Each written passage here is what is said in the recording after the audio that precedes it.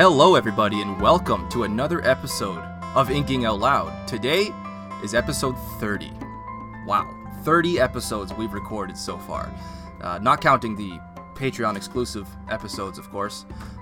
Speaking of Patreon exclusives, real quick, before we dive into the meat and potatoes of today's episode, we'd like to remind our listeners that for the price of $2 a month, you can become an official patron of Inking Out Loud, and you can get access to things like our monthly newsletter, peeks at our upcoming schedule of episodes, and we do have a few higher tiers as well, allowing you to submit titles for us to read in the future, get access to all episodes a whole week early, and even live personalized shoutouts. So if this is your sort of thing, don't hesitate to visit us on Patreon at Inking Out Loud. Anyway, I'm your host, Rob Santos. I'm joined by my co-host, Drew McCaffrey, and today we're joined again by special guest Rob Winchell, making a return to finish our discussion of The Great Hunt by Robert Jordan. What's up, Rob? How's it going, dude? Good to have you back, man. Good to have you back. Gentlemen. I missed you. I missed you too, man, so much. My other half. You see what I did there? That's true. Anyway, let's begin. Opening thoughts. Drew, what'd you think, dude? Yeah.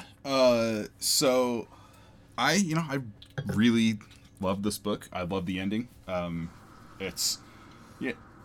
first half of this book, especially the first third, isn't the fastest paced, opening of any of the Wheel of Time books. But I do think The Great Hunt has one of the best climaxes in the whole series. Mm-hmm. I mean, just the sheer, excitement, the epic scale of what's going on. We have items of legend being, whipped out again. We got, the Heroes of the Horn. We have Rand and Balsamon fighting across the sky, and it's just really, really good. And honestly, one of my favorite things about it is the actual chapter titles at the end of this book. I love how much kind of oomph, once you know the context, things like Five Will Ride Forth, and To Come Out of the Shadow, and The Grave Is No Bar to My Call. These are great chapter titles. Yeah, they're downright chilling, aren't they? I love them. I absolutely love them. Rob, what about you, man? How'd you find the second half? There's nothing I really disagree with on Drew's deep, penetrative lore thoughts. Yes, the deep, penetrative lore. Yeah, he was gentle, but I loved Ingtar's, supposed death. I love that part. Not that he died. Well, a little bit. I do have the controversial opinion that Ingtar's not that good, but did you say his supposed death? I mean, he died there, right? Yeah. He died. Okay. I say supposed in the sense like you don't actually see it. It's okay. His off-screen death. Yeah. Let's see if anything to add. You hear it though. I found that pretty cool. I love the way. I love the scene. I love the scenes in the ways. That was great. Oh yeah, with Leandrin? Girls. Really? Leandrin. Yeah. See, those are scenes I always kind of just like, I don't know, brushed past. Sorry, I don't mean to say brushed past, but they didn't really stick out to me. I just kind of in one ear and out the other with a lot of those scenes. I don't know. Well, that's fine. I don't find that's not offensive to me or anything. It's okay. I'm sure some people would find it offensive though. I love the weird, the wind. I forgot why did I just blank. Yeah, Machin Shin. Yeah, I'd forgotten that. Damn it! What the heck is the word I'm looking for? Moniker. That's it. The Wonder Girls. Yeah. I'd forgotten entirely about that until you just brought that up, Drew. Yeah. Although the Wonder Girls crew isn't quite complete yet, but quite. They're on their way. Well, they're well on their way. But yeah, we see so much starting to pick up in action for the second half of the book. As you mentioned, Drew, it was a little on the slower side for the first third, but there was just so much world building, so much to prepare for and what was going to happen for the rest of this book.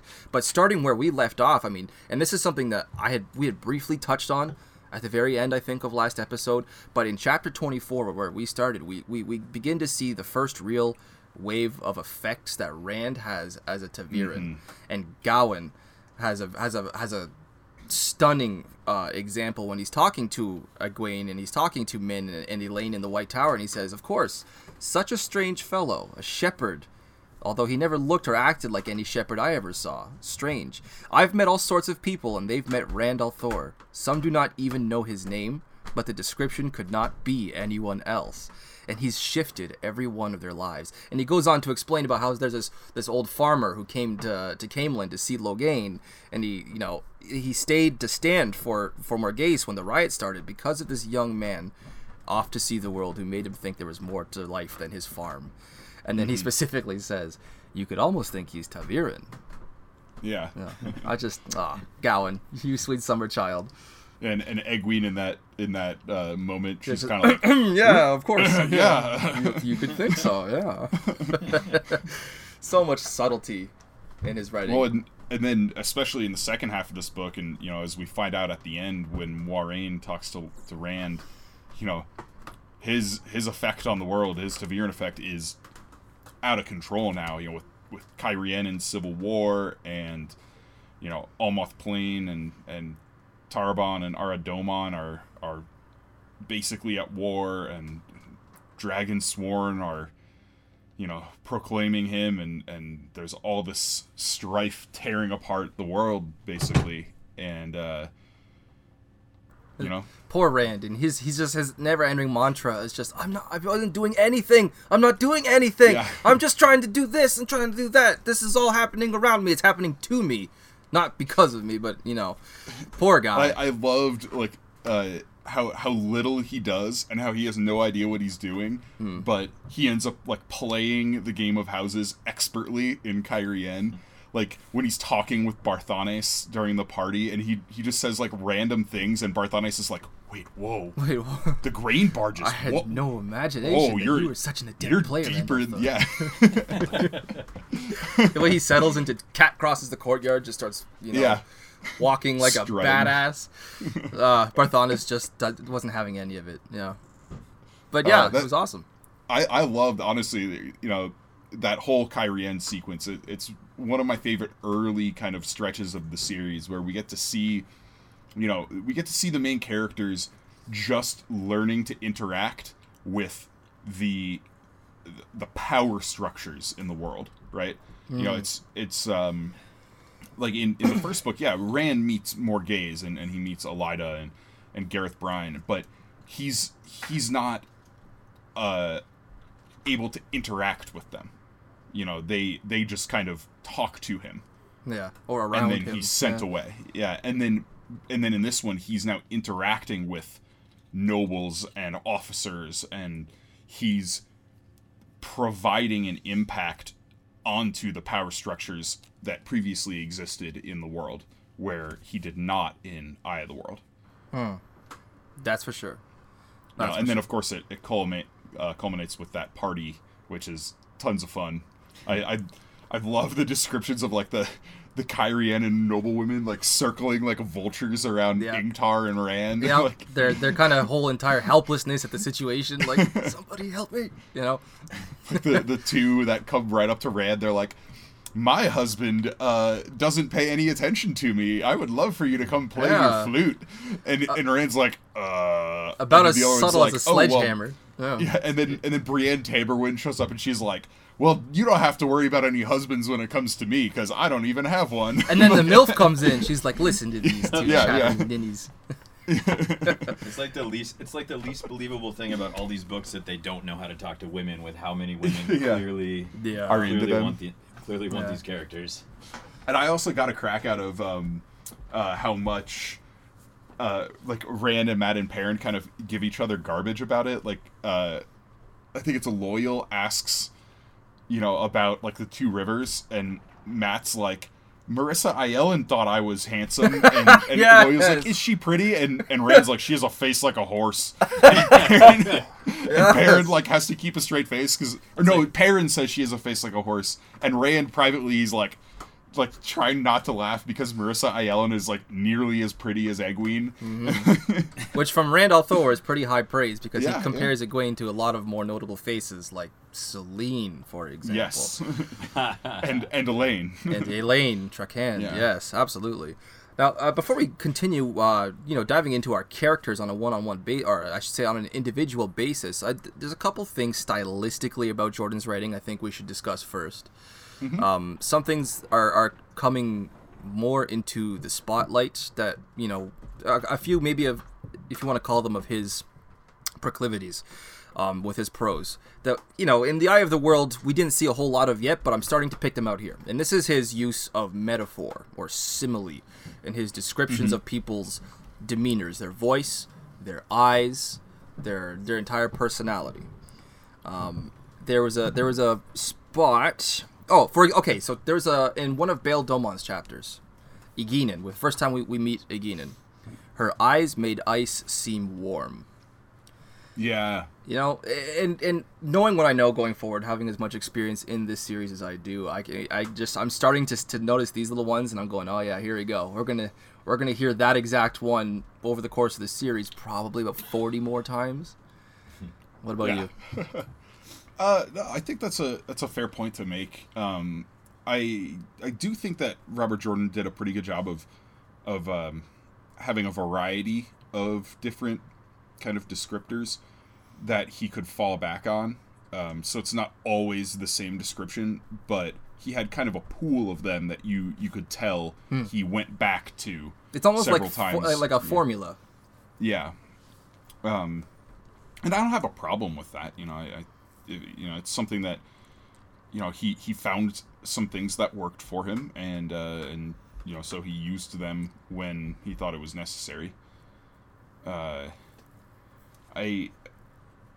do think the specific descriptions of eyes, like that you pointed out. They're like 3 or 4, not all used in this book, but that recur. They're eyes like augers, or eyes like ice, and like comparing like how piercing somebody's gaze is. Or how cold or hot, angry. And for me at this point, we're not seeing a whole lot of it yet. I don't have a whole lot of complaint about it yet, but I feel like I will in later books when he starts describing, people's voice being so chilling that they made the ice storm seem warm, or something like that.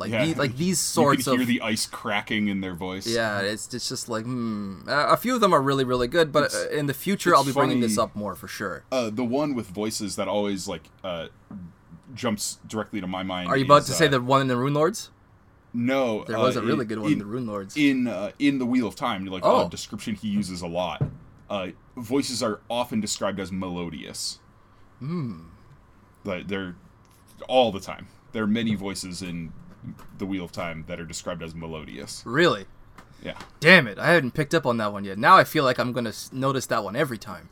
Yeah, there are even a few in... Insert glass shattering noise. Yeah, there are a few in The Great Hunt. Celine, Damn. at a couple of points, is described as having a melodious voice, and there's some accents that are even described as melodious. What is melodious? What does a melodious voice even sound like? I'm not even sure I can... Sounds like she's about to break into song. Yeah, I always just kind of... My mental image was something kind of high and smooth. Interesting. Soothing. I just did a search in Book Function for The Great Hunt, the word melodious, 0 results found. Really? Yeah. But I mean, ooh. There are a few... Because he definitely talks about Celine's voice in that song style. I know, I'm 99% certain in our first introduction of Moiraine in The Eye of the World, the first time we meet her, we get the word melodious. Mm-hmm. I know that because that's one of my formative... as well. Adjectives for Moiraine's character in my head, because that's how she was introduced. Melodious. She's got a voice like silver bells. Now that we've said it, I know I'm gonna just use the word melodious 8 times in the next week. So the first time they meet Celine, it says she laughed musically. Ah, so it's the same thing. Damn near the same thing. Yeah. What is what is laughing musically? It's rhythmic and in tune. I don't know. It's. Like I said, though, I recognize that he has a few stylistic tendencies that he falls back on, but it doesn't bother me. I don't think it makes the writing weaker. It's fine. Yeah. What do you think, Rob? You're wrong. It's clearly shit.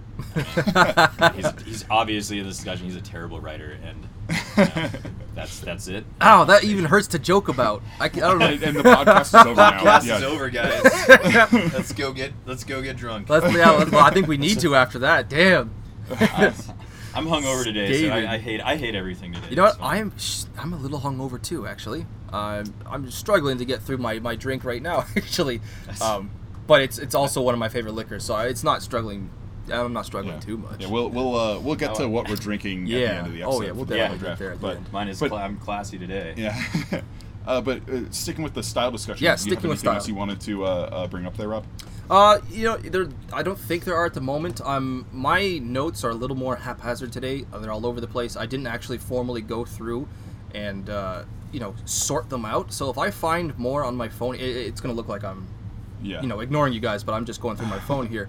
But if I find any more anything decent about his style that I wrote down that I'm forgetting about, I'll bring it up and I'll try to make it smooth. But at at this point, I don't think I have much more about his style quite yet. So, I do. Okay. And I want to get your opinions on this, and that being the way Robert Jordan writes, specifically sword fights. With the sword forms. Okay. I know a lot of people don't like this. They don't like who doesn't like this? The names. I see it all the time in like forums and like Reddit fantasy, for instance. There's been a lot of hate on the Wheel of Time recently. I think I brought this up in the Eye of the World episodes. Maybe it's just because the series is getting a little more press now with the TV show, but I've seen a lot of hate on the Wheel of Time in like the Brandon Sanderson Facebook groups and on Reddit fantasy and things like that, where people are posting all the time now saying like, oh, I got 100 pages into the first Wheel of Time book and I hate it, and then it's like 100 comments of people hating on the Wheel of Time in the replies. And I've seen it a lot in there. Sorry. I had to get that one in there. Let's go fight them. Yeah. I've seen it a lot in there where people complain about the way he describes sword fights. And personally, I like it. I think it's unique. I think it's original. And I disagree with the main complaint many people have with it. That being that you're like, oh, well, you have no idea what they're doing. It's just like no, it's words bullshit. thrown out. You can form that image in your head. Yeah, my point and why I like it and why I think it's so deftly done on Robert Jordan's part is that you can kind of develop an image of what exactly they're doing based on the description of the sword form, right? Moon rises over the water. Hear, hummingbird kisses the humming rose. Cat dances on hot sand. You get these very. When you see like boar rushes down the mountain, you get this impression of like hammering overhand blows, and like river undercuts the bank, where you literally drop down on your knees and slice up. Parting the silk. Kills. Yeah, parting the silk. Yeah, and Heron wading in the rushes and balance, of course. And so these are things that people are stupid. Like if you just take even half a second to really consider the words you're reading, it is descriptive. It does give you a great mental image, but it's something that like you can't be a passive reader. You have to actively engage with the text. So, and this is something I think other. Oh, sorry. Go ahead, Rob. Oh, I guess like I like it too. I like it, but I almost liked it in. Dare I say it? I love a kung fu movie when they do the same thing and they start like naming off the poses and the stances, the same sort of thing. That was quite an adventure we just had there. A smoke alarm went off in the middle of our episode, and we had to temporarily put aside. We had to make sure that Rob and Drew packets. were not about to record an episode in a burning house. I think we were discussing the sword forms before that. Yes. That all went down. Yeah, you're right. So yeah, but we all like what Robert Jordan did with that. Oh yeah. And I think I'll take it a step further. Anybody who says differently is a dumbass. Sorry.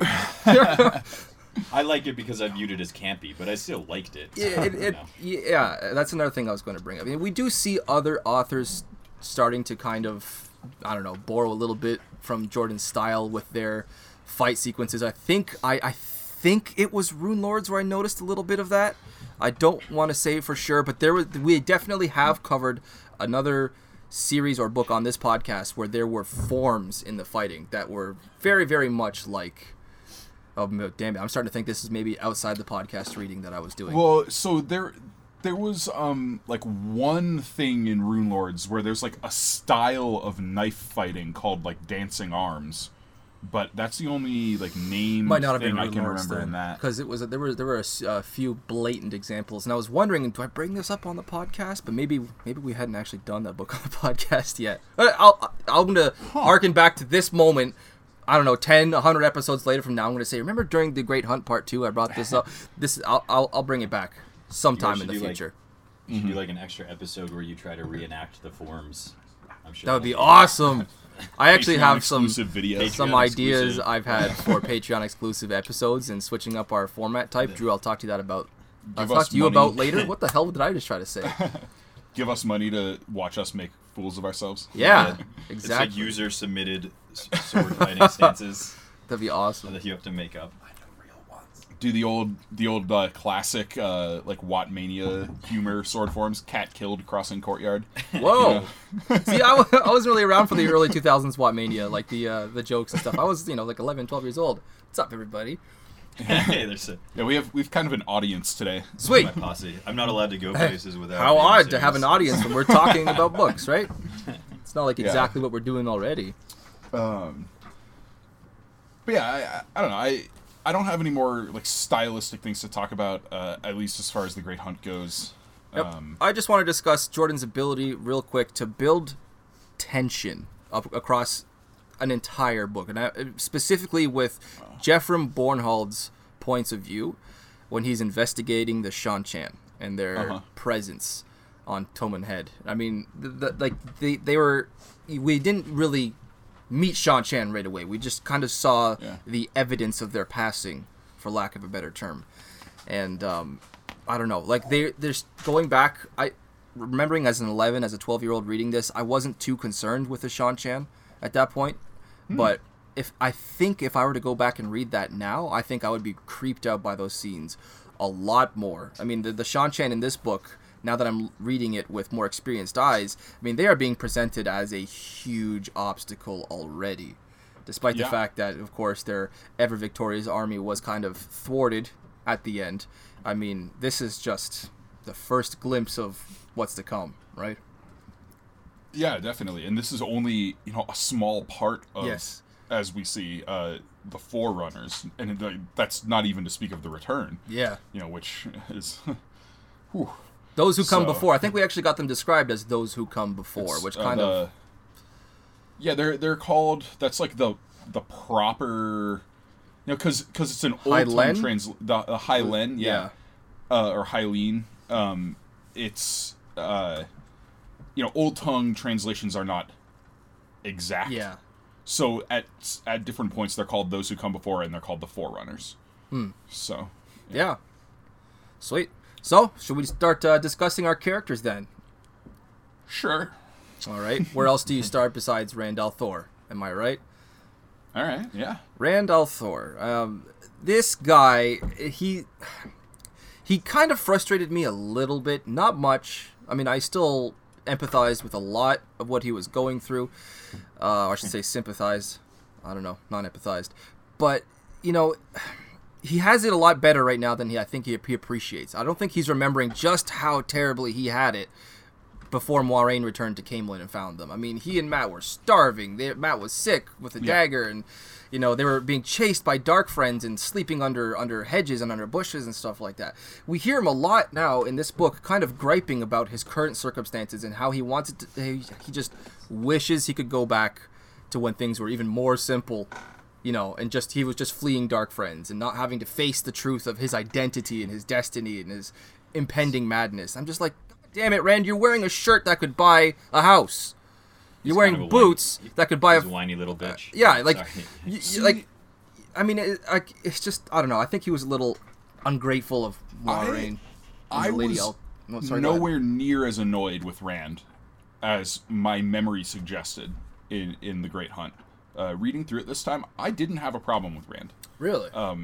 Yeah, I maybe it's in part because I know where he's going, but even then, his reluctance seemed legitimate to me. It makes sense that he's acting the way he is, that he's afraid of what could potentially lie in his path. He doesn't trust Aes Sedai. All he knows is that Legends of the Dragon are bad news, and now he's been told that he's the dragon, but he also has context saying the Aes Sedai are not to be trusted. I don't believe I'm the dragon. I don't want to believe I'm the dragon, so I see them as trying to use me as a false dragon, and that's like even worse, you know. So of course he would be reluctant to take those first steps down that road, because to him it's a lie. And it's not till the end of the book when that second heron is branded on his hand and he's like, okay, I can't deny it, and that's, you know, and that's when he makes the choice at the end. I think I have to disagree with you a little bit. I think he's being willfully ignorant. I mean, if it looks like it, smells like it, sounds like it, tastes like it, maybe it's time to start considering that you're not being bullshitted. Maybe you are. Maybe as much as you don't like it, the idea of it, you know, it's time to start accepting the hints. And like, he's just, I don't know, he throws aside a few too many clear signs that's like, hey dude, you are the Dragon Reborn, you are a very powerful Ta'veren, probably the strongest to ever have walked the earth. Like, you could indirectly be causing a lot of misfortune and chaos just because you're pouting, because you're refusing to accept your destiny.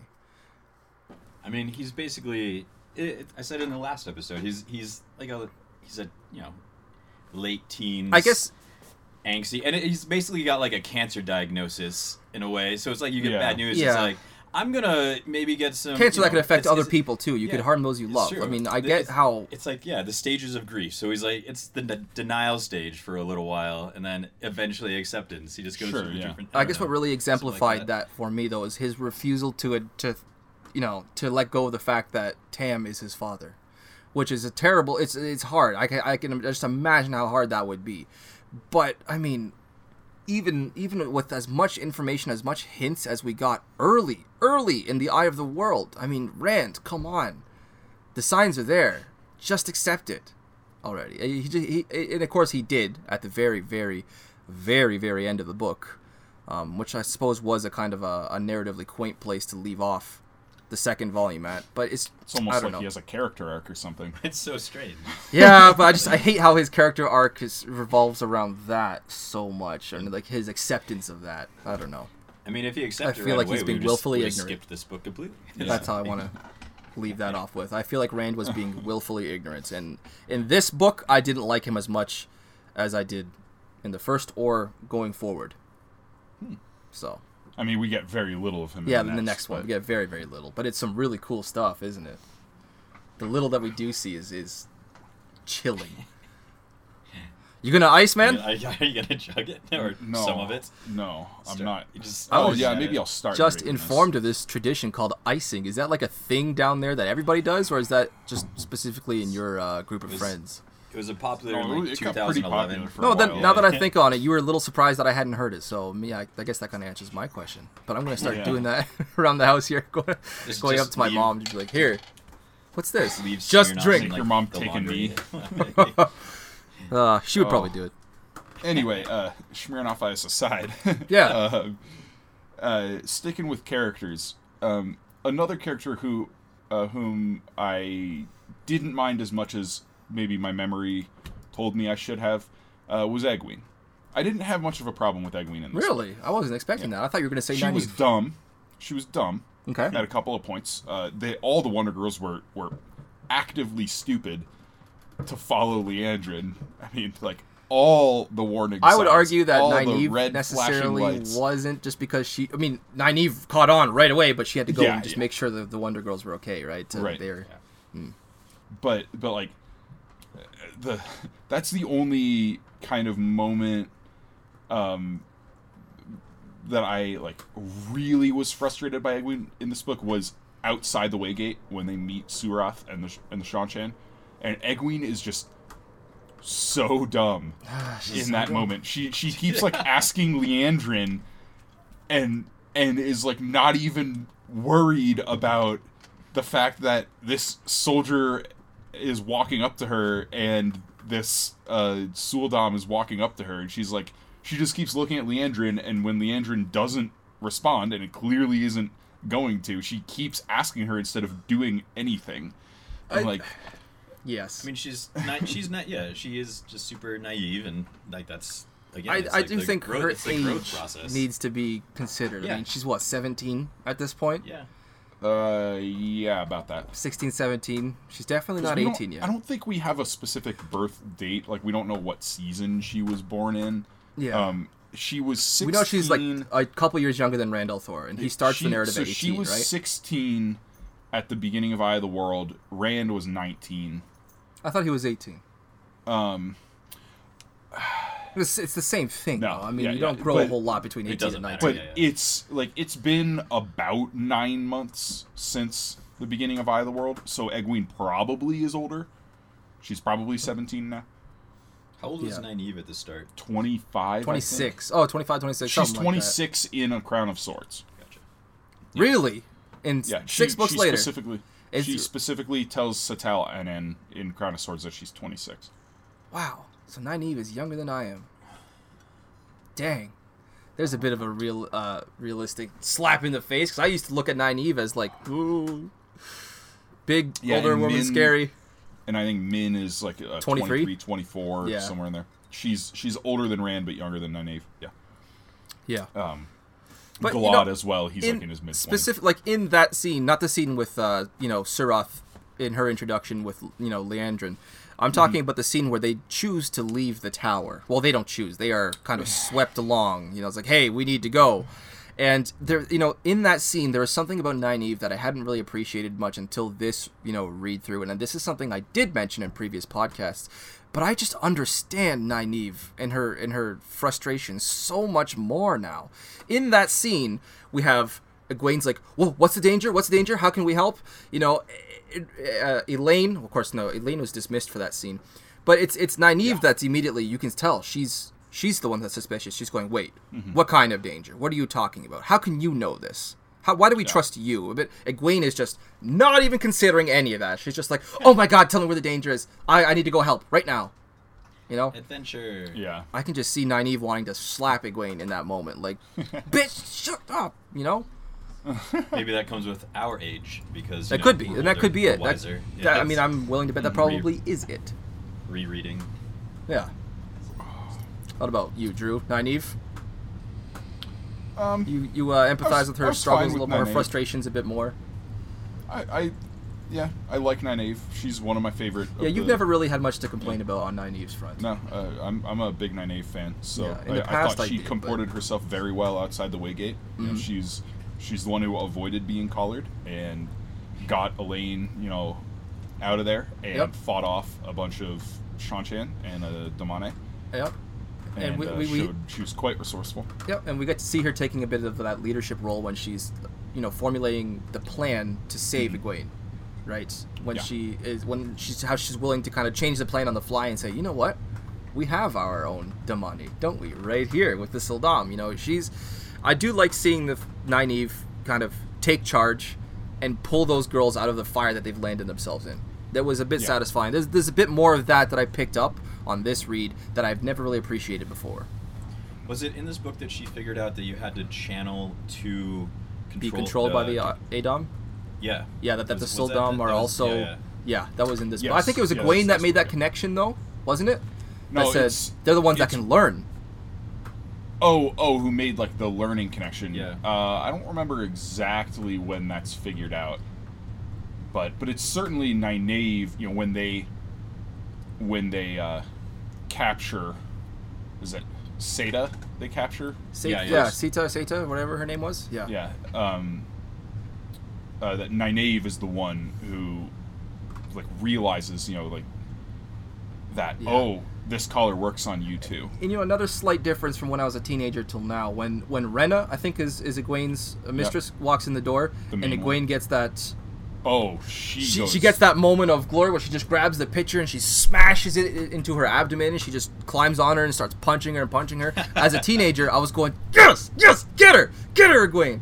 As a adult now, I'm reading It's this and kinda going, horrifying. I'm going, oh my God, this poor girl, somebody stop her, somebody pull her off. I mean, the one not that really gets that I me sympathize is, with the Sildam, but is the it's not even the like physical abuse that Egwene heaps upon her. It's when Egwene puts on the bracelet, Yeah.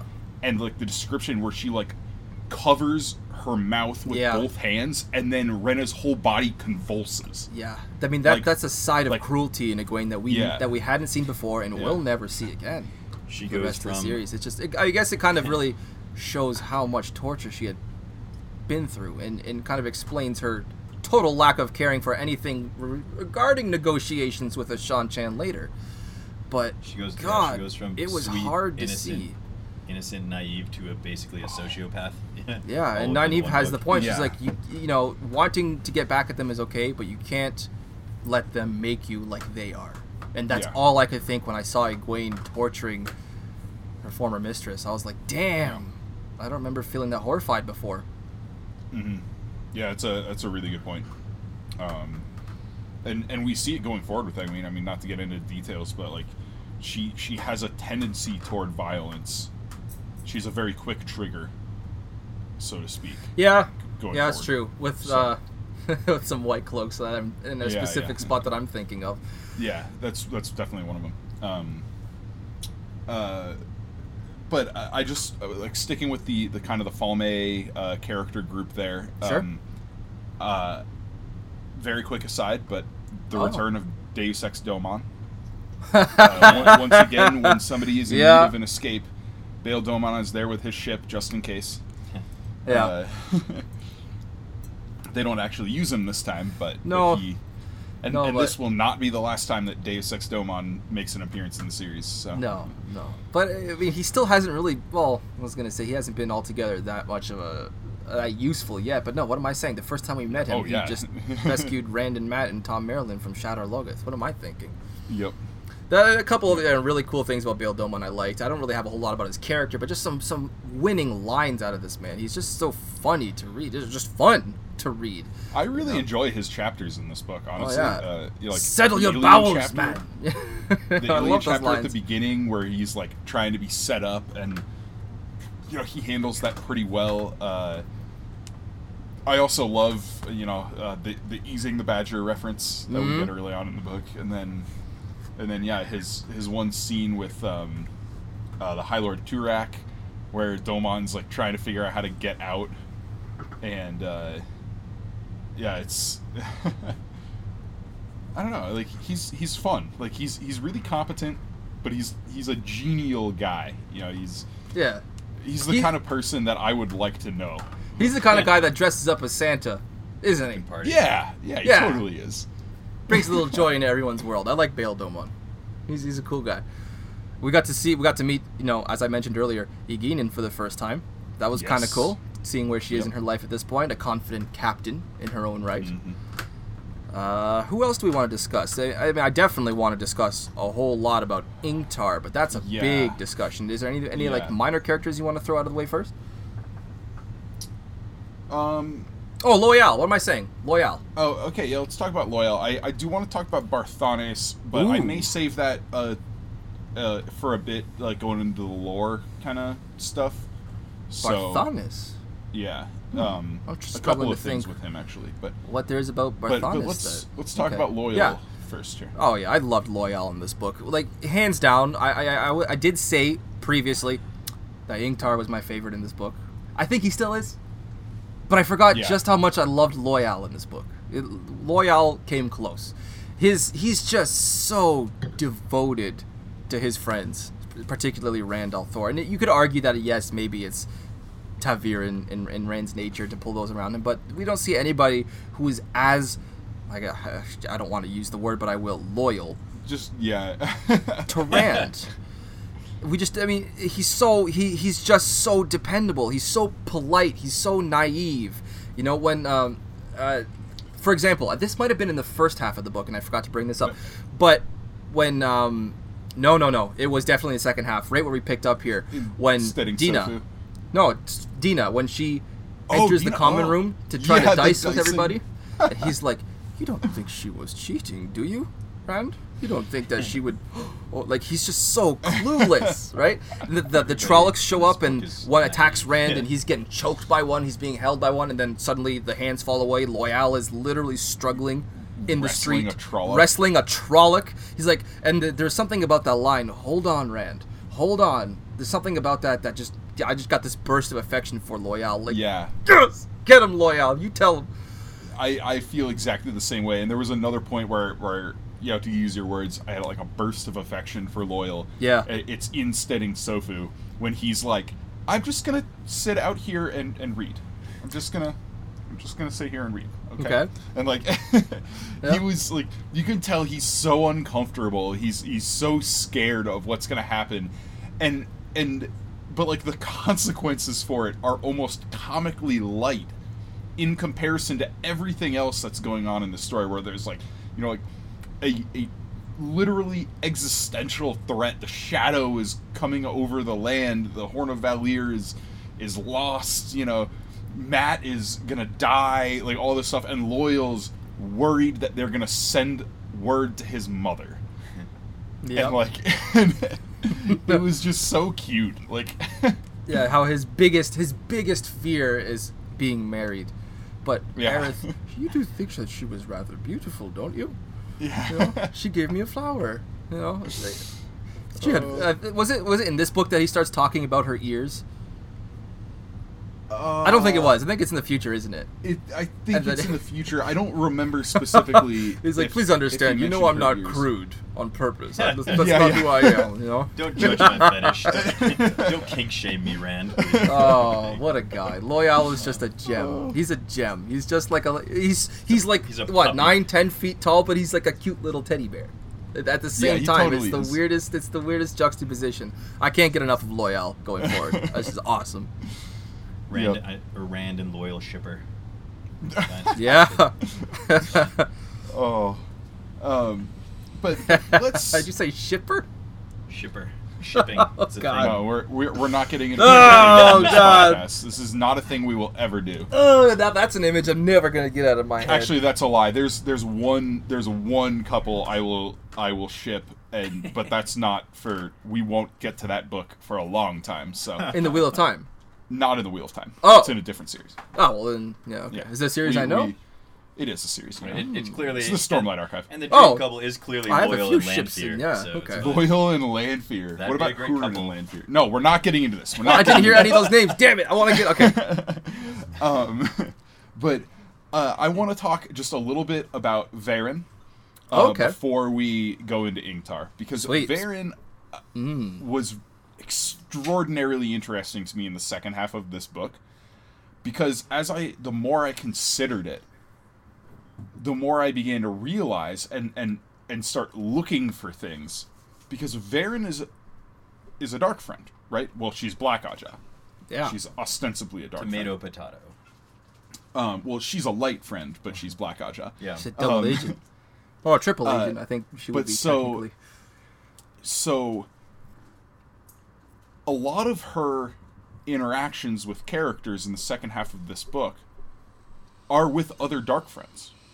Yeah. Yeah. And I didn't start really looking at it from this perspective until the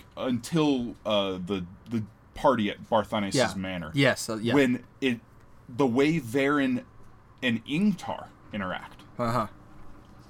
and then the way Varen and Barthanes interact. Like, there's the one description where Hurin, he goes and gets Rand, and then he tells Rand, I tried to get Ingtar, but he was I tried to get Varen, but she was talking with Barthanes. And she gave him And such a when- look.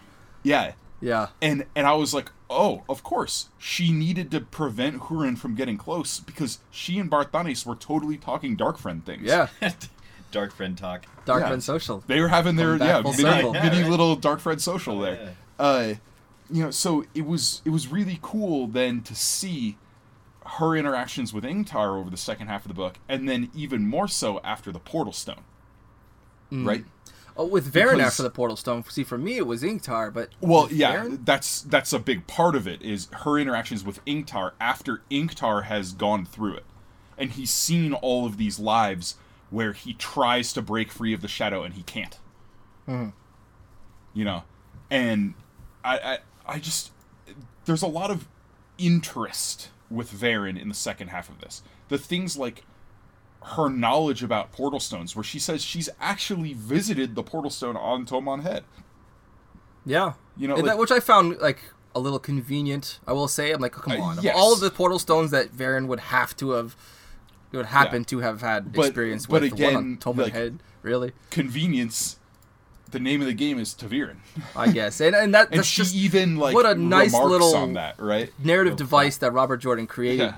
crafted for himself for this There's, like, Things specific happen thing. for you. You, or- you yeah, can't accuse anything in the Wheel of Time as Deus Ex Machina anymore because there's a built-in like Justification for convenience it, yeah. system with I feel at the end of this book, the horn could have been considered a bit of it.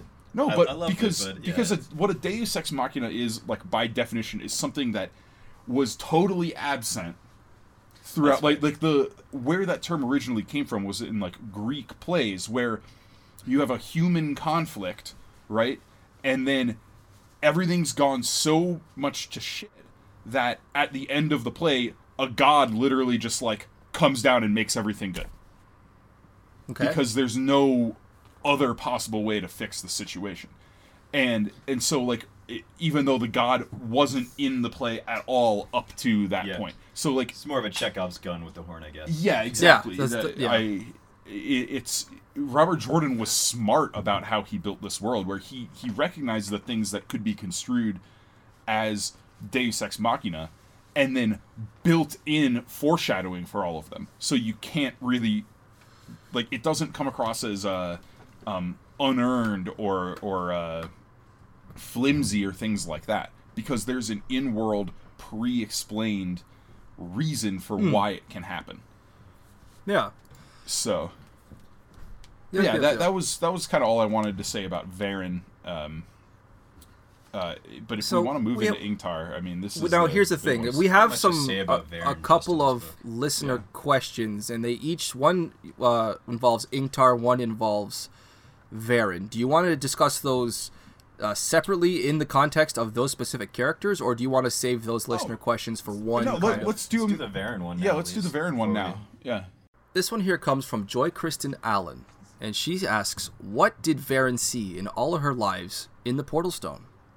So you can see why I wanted to bring this up right here, because this is exactly the subject of discussion at the moment. This Portal Stone and the lives that she saw when she went through. What do you think?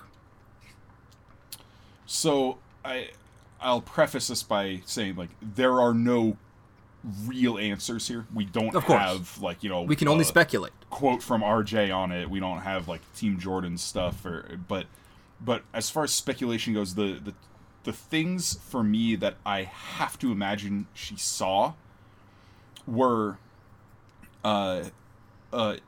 revolving around her exile from Farmatting and her studies of the Black Aja that got her into the situation where she was basically confronted with the choice of swear oaths to the Dark One or die. Yeah, or die. Yeah. So I think she probably saw alternate ways. You know, she probably saw times where she did die, where she wasn't given the opportunity to swear and she was just killed.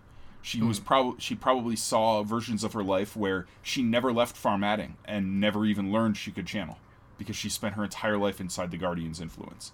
Things like that. Yeah, I agree with pretty much everything you just said. Of course, this is highly speculative. We don't really have any extra detail from Robert Jordan, but, you know, just based on the kind of lives that we saw Rand experiencing, you know, I can only imagine that Varen's experiences would have been filled with, you know, as you mentioned, her exile from Farmatting, her I guess kind of forced turn to the shadow.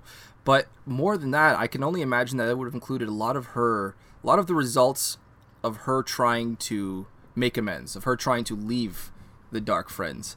And I think she would have been given really stunning example after stunning example of just how great of a hold the Dark One has on someone's soul once they have sworn the oaths. So I can just imagine I it. have a So, go ahead. Clarification question. I guess it might be a dumb question, but was she already a double agent at this point, or did she decide along the way to essentially? Well, I think how she in the justified Great it later Yeah. was Oh, that she was definitely a double agent. already, Yeah. already at this point? I She think already in her wasn't explanation decided to later on. Egwene later, she explains that in that moment she decided part of her whole reason for joining the Dark Friends was she wanted to study them from the inside. Mm-hmm. So I think she was pretty Yeah. self-aware of what she Yes. was doing even Yeah, at she- the moment. I don't Gotcha. think she was ever like properly a dark friend.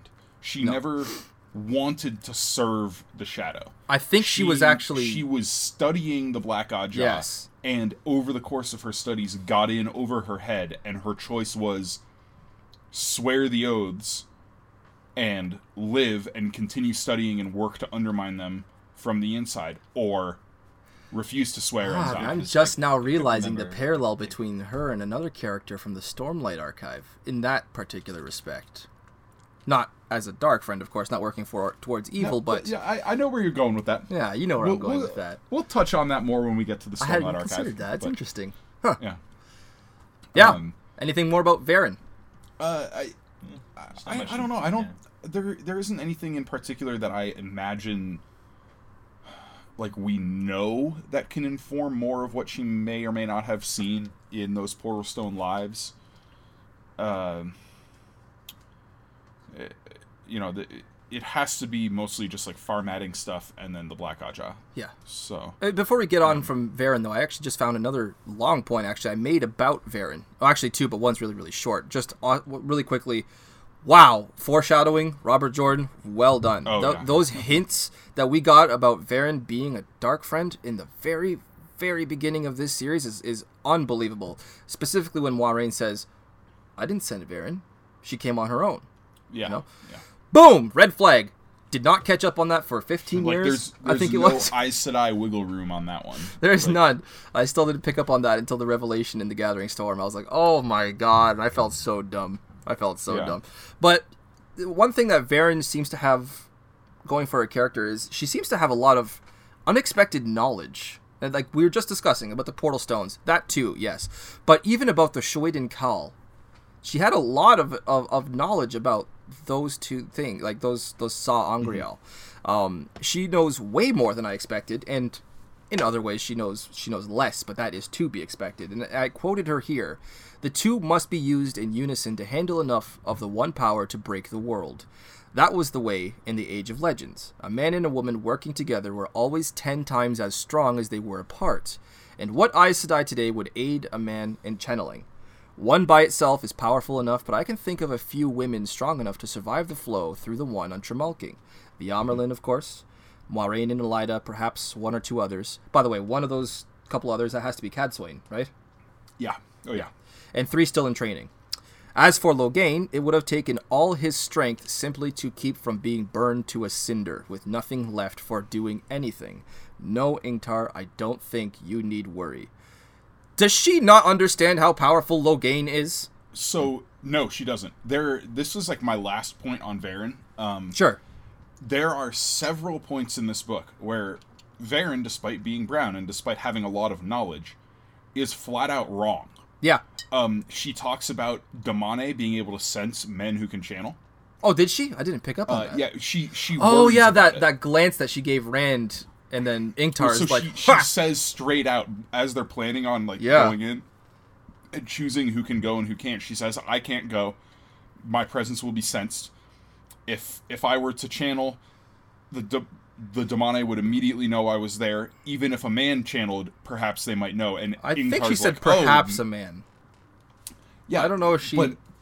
But that just goes to show she doesn't know. Yeah. If she really had complete information, she wouldn't even bother mentioning that. Yeah. Like she would it would be a non-concern. Also putting And- aside the fact that each of those yeah. Shoiden Kal is strong enough to break the world on its own. Yes. And so I want to bring up the strength thing, like where you talked about Logain. Yeah. So we know Logain could channel enough to control. Oh, yeah, he female is Shoiden strong. Kal. We also know that Moiraine, Elida, Swan, they probably could not. Yeah. They are I not agree with strong that too. enough. Cadsuane, maybe. Egwene, Elaine, maybe. I mean, like, Nynaeve could Oh, barely yeah. do it.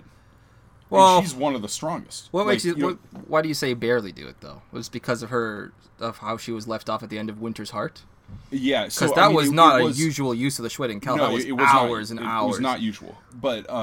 But even from the get-go, when they start channeling, Nynaeve like groans.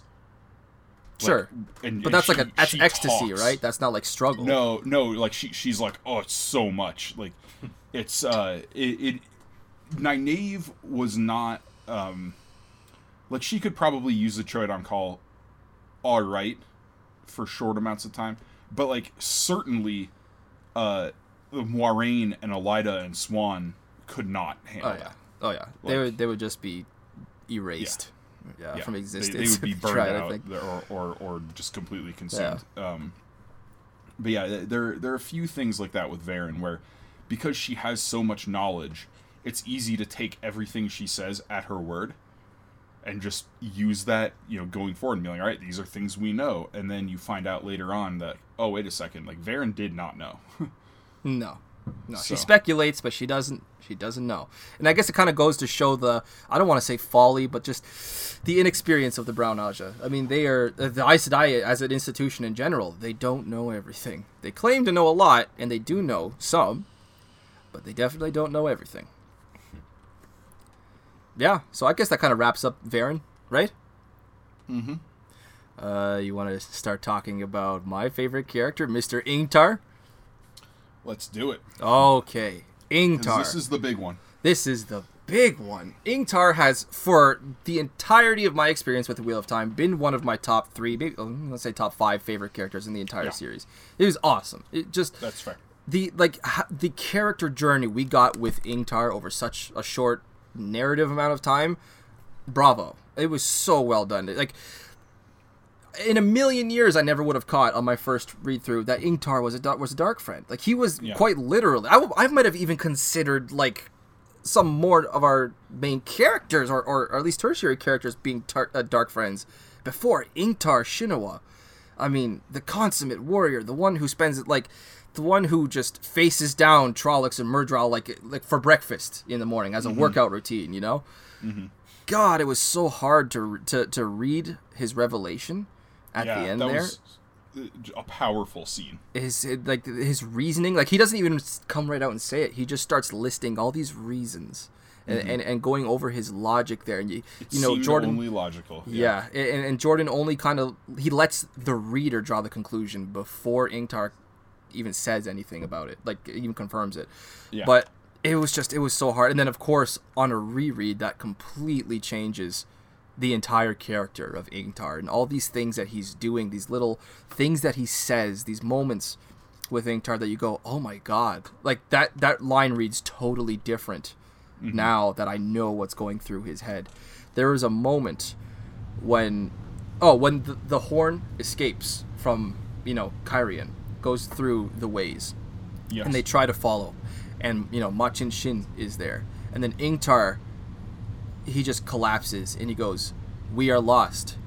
I am lost." Well, yeah, he says, "We are lost. I am lost." Like he says Yeah. one and then after the other. And then when you realize what he means, "I am lost," he's specifically talking about his destiny, soul. his soul. Yeah, he's he- damned. Yeah, he sees no possible salvation. Yeah. And that was such a powerful through line.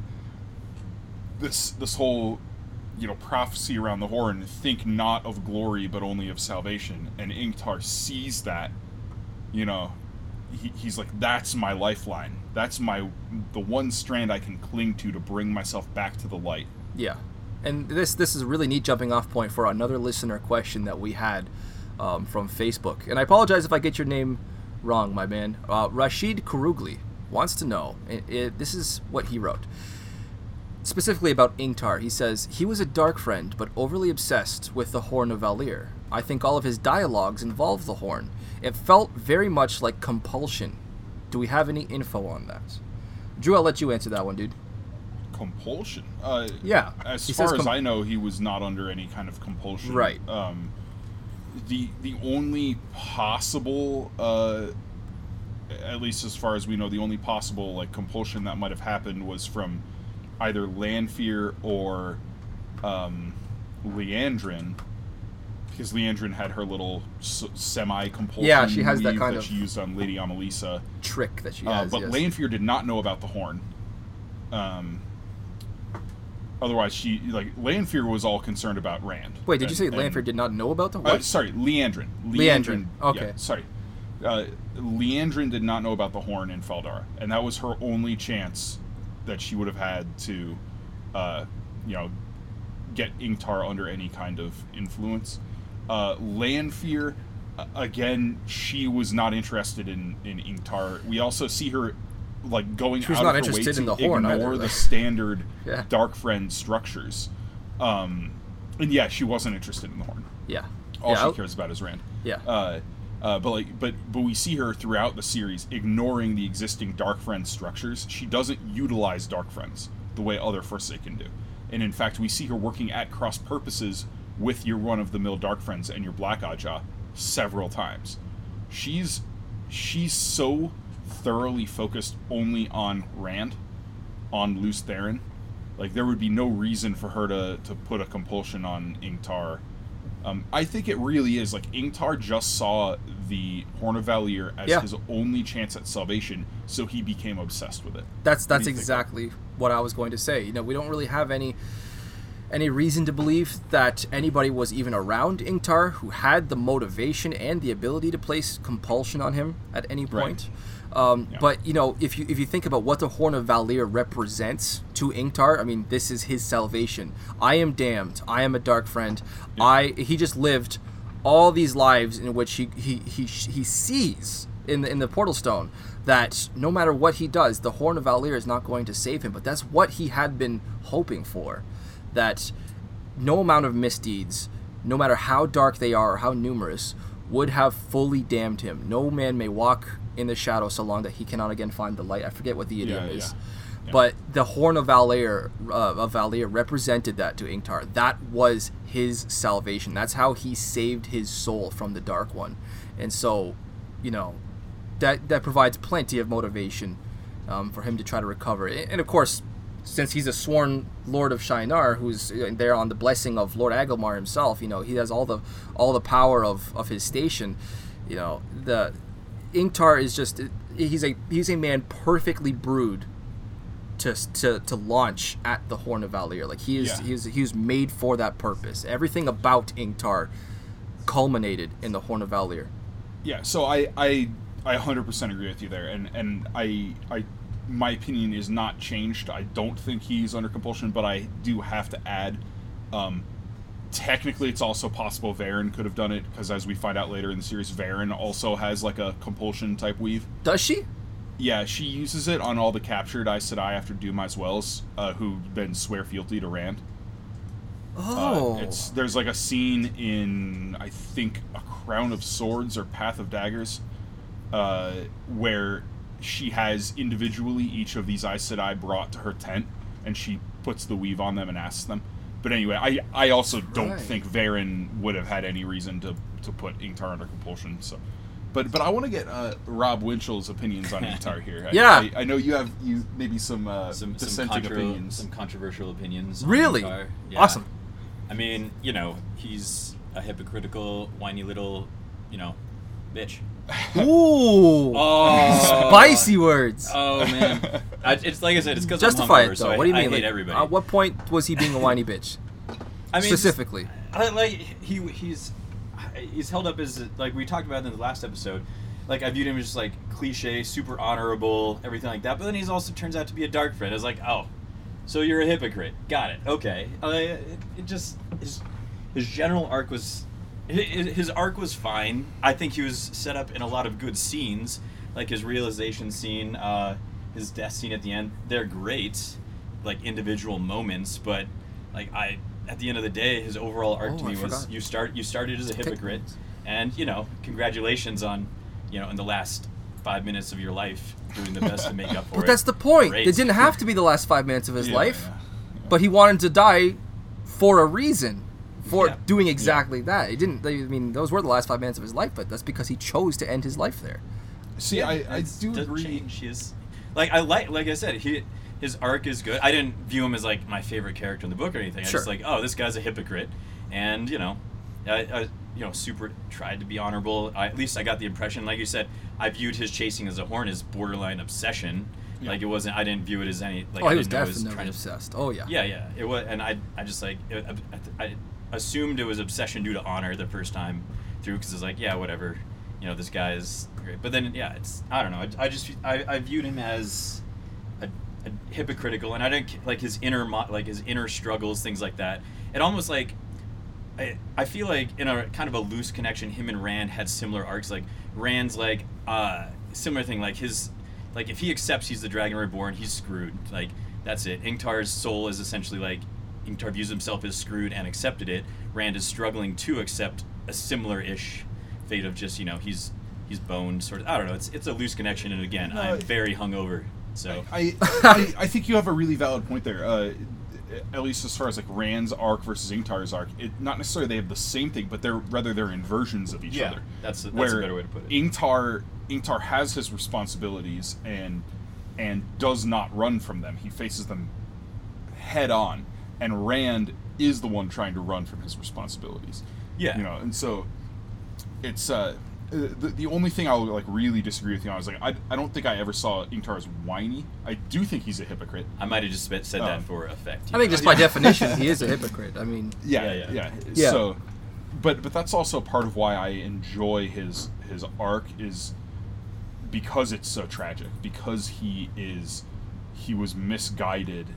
He made the wrong decisions for not great reasons. But in the end, he recognized that he made the wrong decisions, and he recognized that his reasons weren't what he thought they were, or weren't as good as he thought they were. And thus, he strove to find redemption. and he's willing to die, which presumably Yeah. is the exact reason that he switched to the Shadow, because most Dark Friends Exactly. are not willing to die. So that Well, that provides yeah, a perfect He 180. even said straight up, he's like, I didn't want to die. I didn't want to be just erased and forgotten. It would like better to live and make this peace with the Shadow. And then as you said, Rob, like Dark Friends are all about selfishness. And Ingtar died in a selfless manner. Is Ingtar the only Dark Friend I can think of offhand that did convert back? Like, is there any that turned from the Shadow? Varen. Well, Varen Yeah, was never really. well, Yeah, She's- kind of. Yeah. But is there anyone else, or is he the only one that does actually Ooh. leave or convert back? Some people will argue that Asmodean did. I don't believe he did. But I can see why people would argue do that. not Yeah. buy that. I do not buy. There Yeah. are a lot of like Asmodean fanboys and girls out there. So, That's- I was one for a long time. I was definitely an Asmodean yeah. fanboy for a long time. but Yeah, I there's a do poster not hanging in like. your room. He was always self-interested. Mm. If he like he turned away and was actively trying to help Rand, but that was purely for reasons of self-preservation, because he knew like the moment Rand captured him and forced him to work with him, he knew he was done, and if he ever got back in the hands of the Shadow, the Dark One was not going to forgive him. Oh, and, man. yeah, like, it was all self-preservation. It So- wasn't like Ingtar is the only one that essentially Yeah. made a complete. that I can think of off the top of my head, at least. So I mean, I'll give him that. Like he did, Robert Jordan set it up to essentially be once you're in, it's essentially like joining a gang. You can't get out. Like I feel like you- there's going to be one really obvious character that for some reason or another we're missing right now, and then by the time this comes out, it's going to be like, oh, blank, how could you miss them? And we're going to be like, oh my god, how did we miss that? I just feel But, like I don't know. I guess like you guys mentioned like he was misinformed and he joined for the wrong reasons, but I feel like you guys are very forgiving for him on that. But like other characters make bad decisions because they're uninformed or things like just earlier in the book, like Egwene, like she's naive and stupid and she makes bad decisions, and we have no problems calling her an idiot. But Ingtar was in the same place, but we forgive him because he has a dope death scene. well, we forgive him because he recognized his Hubris? No, I how want to say misguided hubris. he was. Yeah, misguidance. He- Yes. Like he recognizes it, and as far as I'm concerned, Egwene never has a shred of self-awareness. She literally goes until out the moment she dies. So not believing that she's ever in the wrong. Here's the thing. No, yeah, Ingtar has she's self-doubt. infallible, That's the as difference far to as me. she's concerned. Ingtar Yes. is self-aware enough to have doubts. Yeah. Egwene never doubts herself, even once. No, she does not. As any 17-year-old. In fact, I'm going to go forward with a challenge. I would like somebody to prove me wrong. Give me an example of one point in the series where Egwene has self-doubt. Oh, I mean, she has a couple of self-doubts, like, right after she's raised Amyrlin. But, Really? You know, she feels overwhelmed, like, in Saladar, and she's like, this makes no sense. Like, I don't belong here. Like, what is going on? You know, but, maybe. And we'll but definitely she also discuss that a very lot quickly, more. Yeah. She very quickly just is like, no, I deserve this. Yeah. This is me. But one more quick Ingtar moment that I had to give a great shout out to was when they are infiltrating the High Lord Turak's manor to get the horn, and Ingtar comes back, and then he's asked, like, "Where's the guard? What happened to him?" And he just says, "Oh, the man was overconfident. He never even tried to raise the alarm. I hid his body under the bushes." Just like, oh, he was overconfident. Yeah. Definitely, yeah. Ingtar is such a badass. And the way he faces down that fate. By the way, this is a question I wanted to ask you. In Faldara, he faces down the Fade before Rand goes into the tunnels, or into the dungeon to save Egwene. What do you think happened after Rand left the room? Do you think Ingtar got down on one knee and said, "Please don't kill me"? Do you think Ingtar actually fought the Myrddraal and fought it off? No, I think Ingtar was the one who let them in the first place, so the Myrddraal knew he was a Dark Friend, and so the Myrddraal, as soon as there were no witnesses, he and the Myrddraal probably were just like, "All right, see you, bud," and peaced out. I mean, not in so many words. The TV show should definitely have that scene. He let Fane in as well. But remember, he had self-doubt, so we like him. So it's fine. Yeah. Oh no. That's not the only reason. He made a bunch of dick moves, but he was aware they were. At least moves, he was uncertain. Okay with it. Exactly. So my last little Ingtar note is unless I missed something in Eye of the World, we have our first instance of a gray man in this book. The Ingtar let in a gray man, and it was a gray man who shot at probably Rand, not the Amyrlin, at the beginning of Faldara. I thought it was Podden Fane who shot at Rand in the Amyrlin, because he can feel the eyes on him. Podden Fane was long gone. Well, that's. I didn't think he had quite left yet, because why can Rand feel the gaze of the person on him as the arrow is fired? But that's something that we've only heard Rand say about Podden Fane. So is that I'm going to give you a quote right now that's going to end this conversation. Okay. He's going to mic drop you. He's going to mic drop me. I am gonna mic drop you. Bring it. Do not drop my mic. Pat chiming in there. This shit's not free, you know.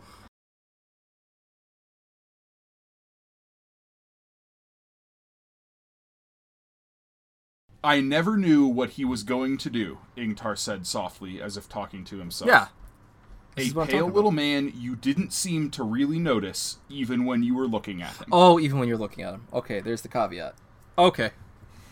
All right, because I was gonna say that could also describe Podden Fane. He's a little Podden Fane was days out of a day out of Faldara already. Like Podden Fane, he left with the Dark Friends. Fled. Yes. Yeah, he fled.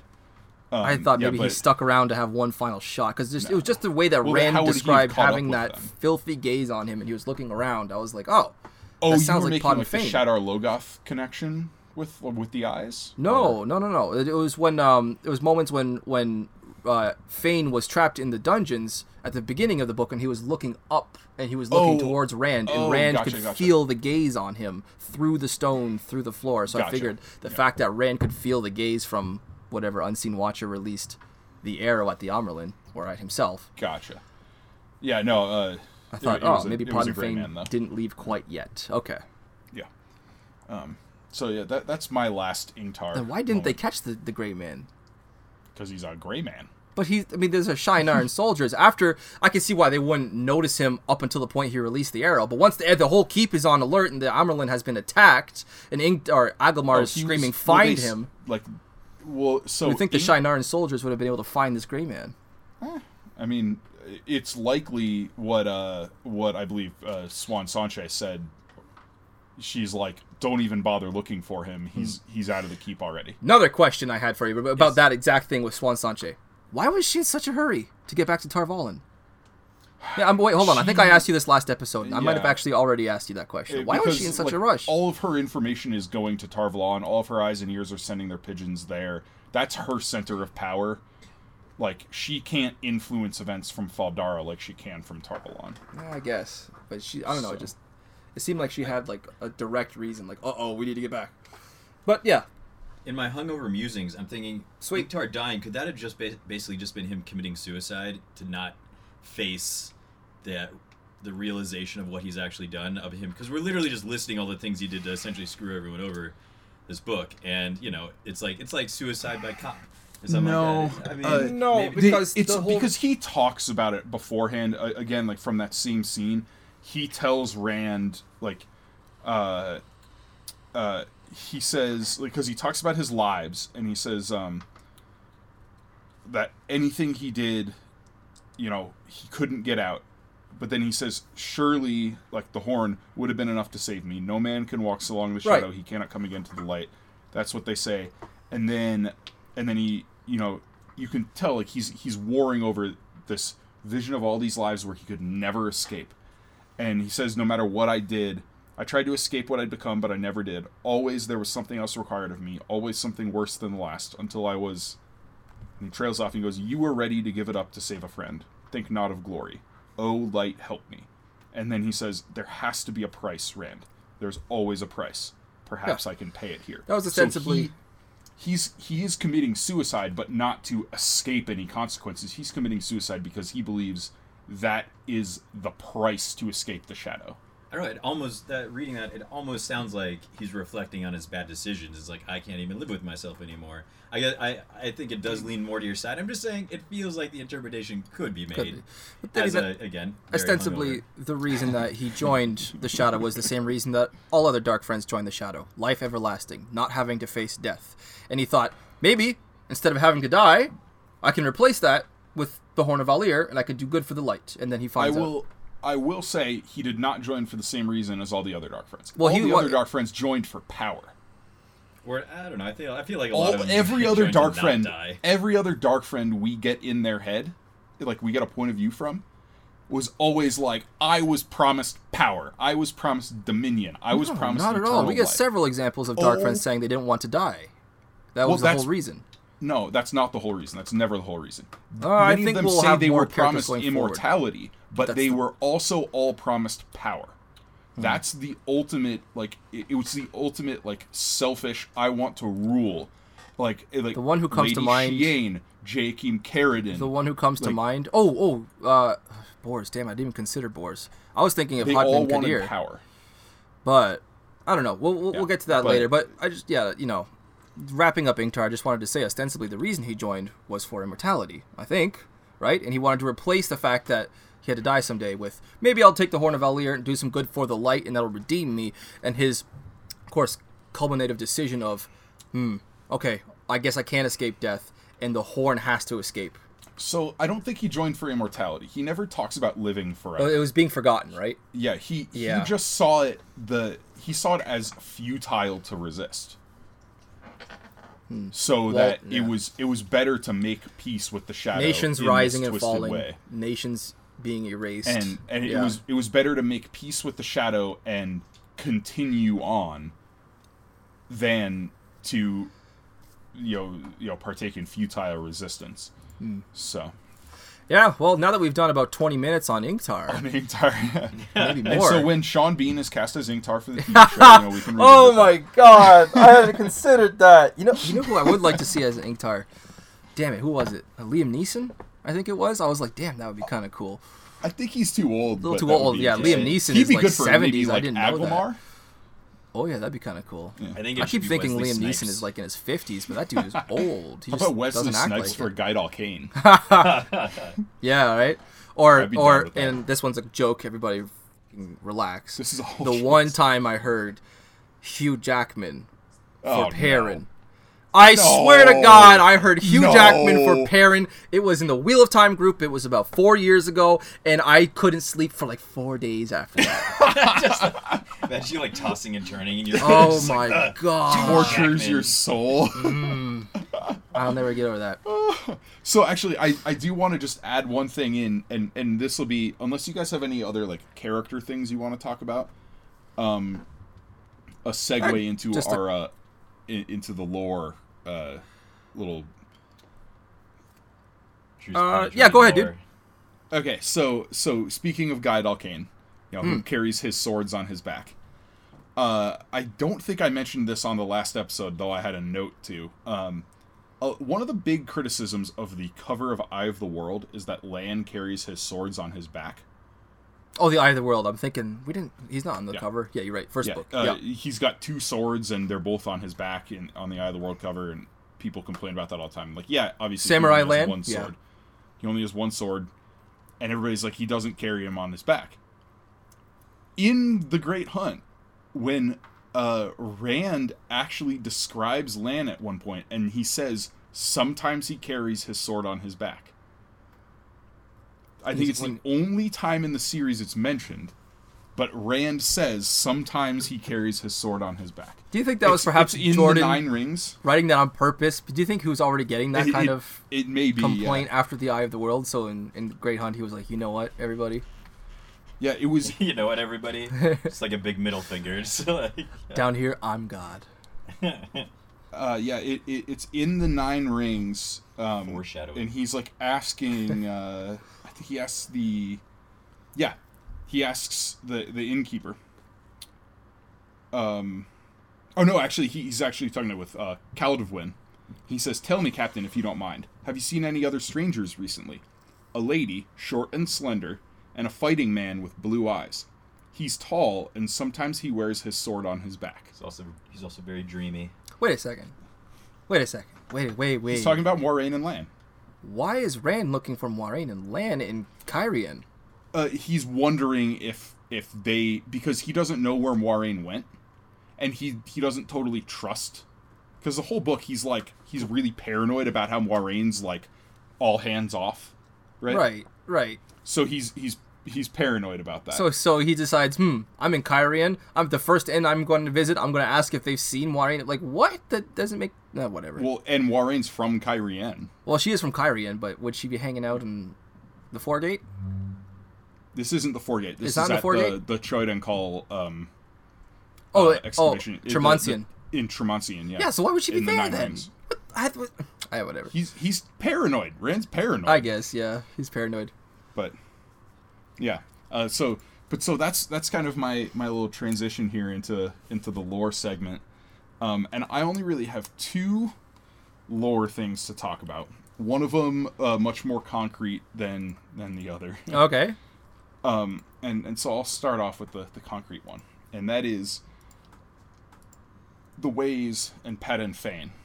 Okay. And the fact that this book really solidifies, again, Varen is wrong, Padan Fain can command the Black Wind. Okay, yeah, that was a question I had for you going on later. I'm glad you brought it up now, though. So, Yeah. so Pain. Wow, Fain can a bit of. Yeah, because when he was overrun by the Black Wind at the end of Eye of the World, outside of Faldara, Mafalda Darnell, and he claims to understand the voices, and he essentially befriends the Black Wind. Yeah. And so, And here's the thing, the voices in the wind, they're saying Althor, Althor, Althor. They're actually saying and that's Rand's last Fain. name. So that's what made me start to think. I was like, oh, maybe he can command the Black Wind. So that's just straight up concrete. essentially He there definitely are two can. options. There are two options for what happened here. So we know that the Black Wind, when it overcomes somebody, like it can kill them, or it can steal their soul. And it's a possibility that when it overwhelmed Fain, it took his soul, so to speak, but his soul was so mangled and so messed up by what the Dark One did to him and what happened with Mordeth's attempted takeover, that it couldn't really take his soul, but his soul was imprinted upon the Black Wind. And so the Black Wind is now obsessed with Rand, and it knows where Rand is. I just imagine like a scene like where the Black Wind and Pat and Fane are like, did we just become best friends? I want to make that into a That's all I meme had now. to add Yeah. on that. Yeah. Oh my gosh. Yup. Yeah. Yeah. Let's see here. Yeah, that's because I've seen like a lot of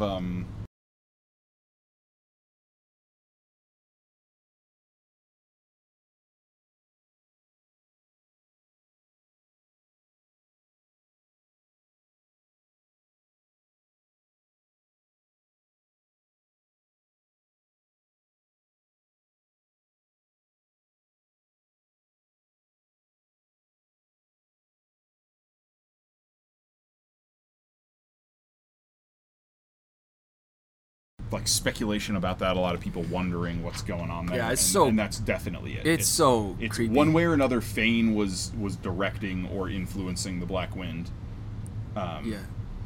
I mean, but reading Fane was creepy as hell too. You know, Fane decided how the man was yeah. going to die. I was like, Some of our very wow. few Pat and Fane points of view in the whole series are in this book. Yeah. And we find out he killed that guy, Huan. Yeah. Turok is like, Yeah. oh, when he went missing, I was expecting the one who calls himself Fane, since my last bodyguard, you know, had ever since what happened with, what was the name, Huan? There was, yeah. I don't even want to imagine what happened to that guy, dude. Yeah. Probably something similar to the Murdral in that village by the Arryn. Yeah. Something similar, or something completely different and equally horrifying. But so my second lore point is a little more speculation based. Sure. But I have some corroborating evidence behind this, and that is Barthanes and his death. He is found torn limb from limb in his bedroom. Wait a second. Wait a second. Holy crap. I hadn't actually picked up on that detail. He was torn limb from limb? Torn limb from limb. Dude, that's the Golem. It is indeed the Golem. That has to be the Golem. And more evidence for this. He's found torn limb from limb in his room in his manor. The next time the Golem is seen in this series is in Barthanes' manor, tearing Harad Fel limb from limb. That was in Barthanes' manor? Yeah, Rand converts Harad Barthanes' manor into the academy in Cairhien. Right, and that's of course where Harad Fel would be studying. Holy crap, dude! Oh my god, what a damn! How could you say that's less substantial? That's concrete, right? Well, it's not confirmed as far as I know. Does it need to be? But the evidence points that way. Yeah. That this is not only do we get our first Gray Man, but we probably get our first Golem reference in this book. That's cool. That's really cool. Damn. Well, we do have one more listener question to get through. We do? We do, actually. And this is, again, from Joy Kristen Allen. She wants to know, was Rand really good enough to defeat the Shan-Chan Blade Master, Turak? Discuss. Do you think he was good enough to defeat Turak, or do you think perhaps some ta'veren was at play there? I don't think some ta'veren was at play. There was nothing, like, along the lines of chance that occurred during the duel. Besides the fact that Rand al'Thor at this point had only been practicing with a sword for how long? And suddenly he defeats a Shan-Chan Blade Master? I'll come out and say... That's not chance. Like, you think that's it was not how skill? ta'veren works. Yeah, I do. Rand straight up says that he wasn't as good as him, but he caught him off guard once, and that's all it takes. Yeah, but I guess I would go forward and say that I think Rand might have defeated him legitimately, but if that's the case, then I need the Shan-Chan Blade Master's mark to be worth less than the Randlands Blade Master mark, because I'm sorry, nobody who practiced the sword for a few weeks should defeat a Blade Master. Months. Rand started practicing in the Eye of the World. The spring, and yeah, they lost like 4 months with the Portal Stone, but that he was still practicing for a 5 long months. time. No, yeah. 5 months? Really? A Blade Master? I mean, I'm not Have we saying dismissed the he was. possibility the Blade Master was drunk. Yes, well, all he drinks is there calf, are though. two things that play into this. One, Rand was overmatched. He says it outright. He's like, even with the Void, he's losing, and he's like, I have to do something desperate to end it right now, or I'm gonna die. And he does something desperate, and it works. And two, That might be Turak deterrent. was toying with him. I would argue that that's why Turak doesn't deserve the Blade Master's mark then, if he allows himself to be caught off guard by somebody as inexperienced as Rand al'Thor.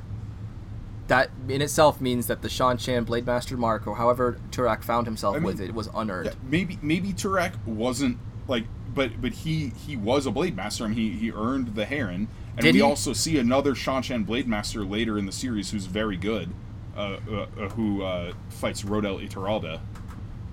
Yeah, So, but I can't accept. Maybe it's because I'm holding the Blade Master's mark on too high of a pedestal, but I can't. I refuse to believe that Rand al'Thor, with 5 months of sword training, through whatever coincidence or not even coincidence, but just with catching him off guard with the mind games, not necessarily with the skill, but the surprise factor, I still don't think a Blade Master should have let himself fall for that, and I think.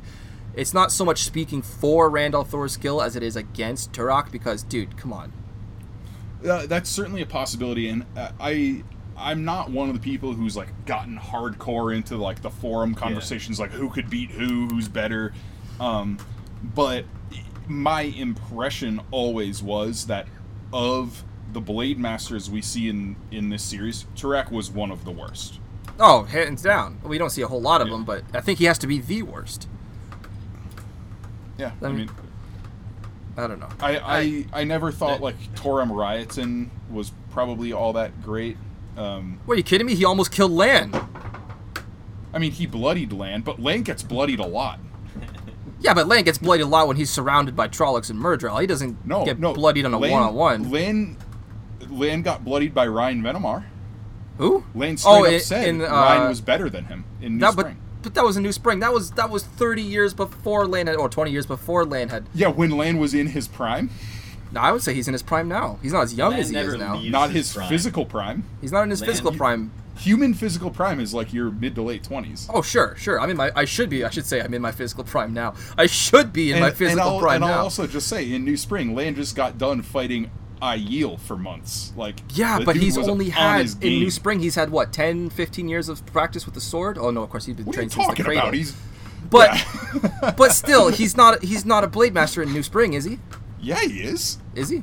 Well, so Lan is technically, Well, not a Blade Master, actually, I don't know when right? well, he doesn't have the Herons. He is technically a Blade Master because he's defeated Blade Masters in combat.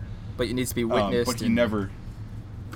Yeah, he never carries a sword with Herons on. I don't know, but I don't know. Get on your point about Toram Rioton. Anybody that can bloody Rand was handling Toram Rioton in A Crown of Swords before the Bubble of Evil happened. So that was Toram Rioton. Is like the coolest name. Right. Yeah. Yeah, in the Rebel Kyrianan camp. That was Toram Rioton. Sorry, sport cousin. That was him. Yeah. Oh, I didn't realize that. Because he got anyway, we're going way off board now. But, I just don't think there's enough information about Blade Masters and the ranking system in general to really know. Mm-hmm. Honestly, I'll just say Rand got really lucky, or not really lucky. Maybe he's the mind games, whatever. And Toram Rioton, and Turak just sucks. He's one of the worst Blade Masters of all time. If he honestly let himself get fooled by somebody who's only been practicing for 5 months, regardless as to their station. Fair. I'm fine with that. I'm fine with that explanation. With accepting that. Okay. I will say I do not think ta'Veren came into the situation there. There was nothing of chance. There wasn't Rioton or Rioton. See, I got you doing it now too. Yeah. Turak didn't stumble over the body of a soldier who just happened to fall behind him or anything. You didn't. There wasn't a porcelain, vase that fell over and distracted him at just the wrong time. There was no ta'Veren chance at play. It's just how do you? He's just arrogant. That's. And honestly, going off your explanation, Rob, that could be kind of poetic in a sense that Robert Jordan, as he wrote it, that duel starts with Turak being supremely confident and saying, let's see what it takes to earn the heron Yeah. on this side of the ocean. Yeah. When maybe what it takes to earn the heron on the other side of the ocean is in fact the lower standard. I don't know. Yeah. Could be it. So, Yeah. Speculation.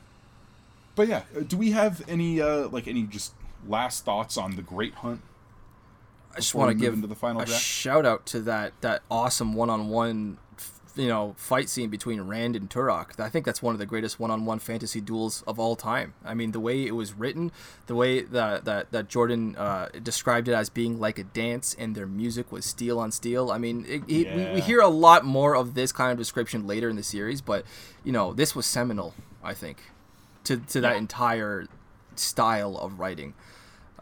It's the first real duel we get in the series. So. Yeah, I don't it was, my only room for disagreement is like Sure. if my other favorite scene was when Rand was shooting his bow in the parallel world. Oh, you know, right. That was At the that was Golem. my The Golem. yeah. What the hell No, am I the- saying? The Golem. The Grom, yeah. Yeah. Yeah. That was my favorite scene in the book. Oh, Really? That was, I like that. Yeah. Oh, we got to do top 3 scenes. Yeah, I totally forgot top 3 scenes. I didn't even write any down, but I've been thinking. Oh my gosh. As we've been talking. All right. Well, yeah. I gotta wing it here. Yeah. Rob, Well, I mean, do I've you got- have, 2 more scenes to go since you just said your top scene. Crap. Let me see. Well, if you guys want to give it a think, I've got a couple ready. Okay, go ahead. The Well, fight between Rand and Turok, we were just talking. That was one of my favorite Yeah. scenes in the whole book. Ingtar's final stand, fucking incredible, absolutely awesome. And oh god, there was one that I thought, that's a bit of an odd choice, but I might take that. Oh, shit, it might have been. I'll have to come back to this one later, but I think it was when Rand and Loial are trying to convince Tom Marilyn that they have the Horn of Valir.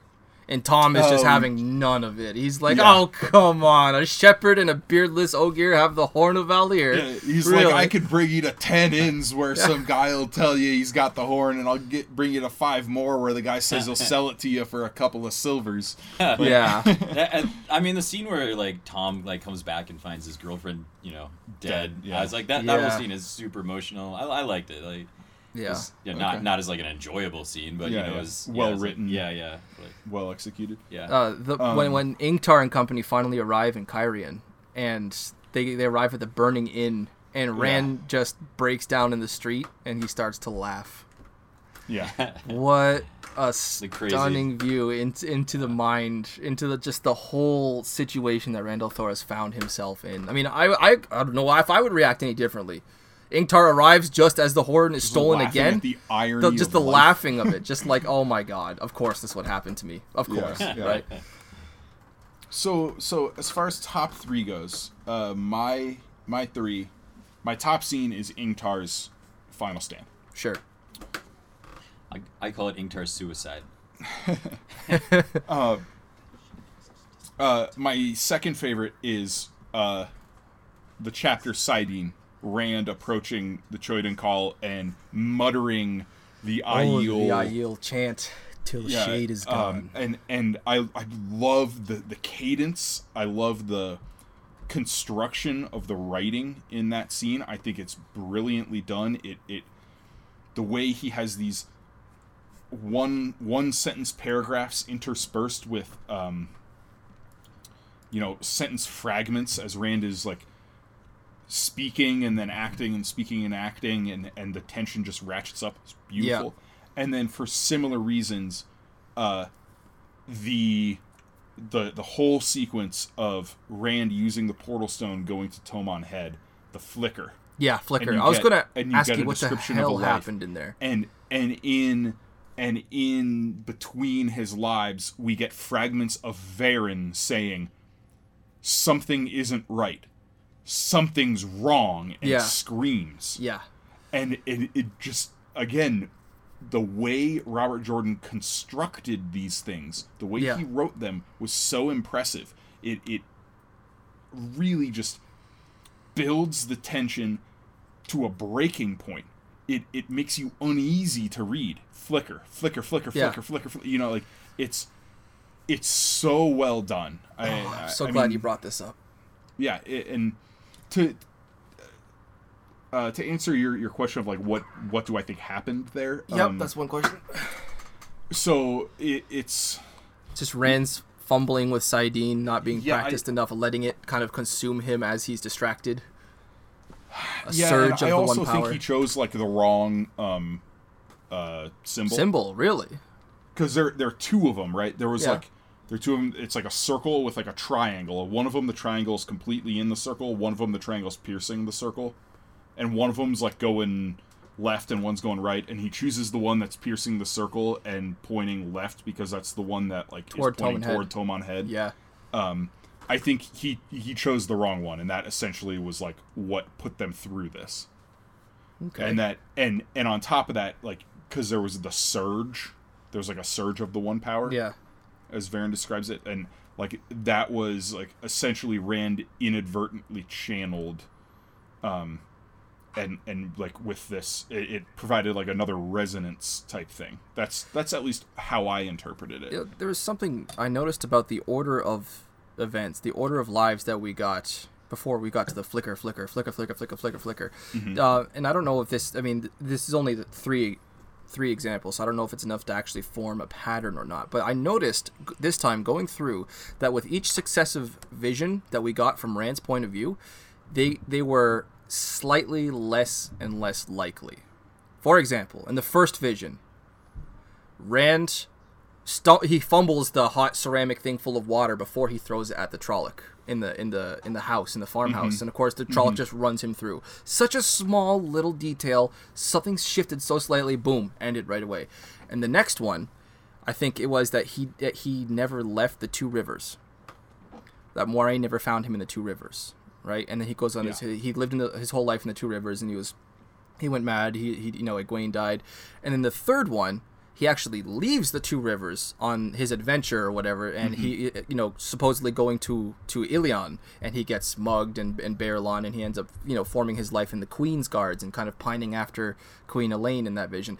Do you think like there's actually something to be said about that, or maybe perhaps Jordan did that intentionally, that with each successive flicker there, it was farther and farther removed from the reality that we found ourselves reading?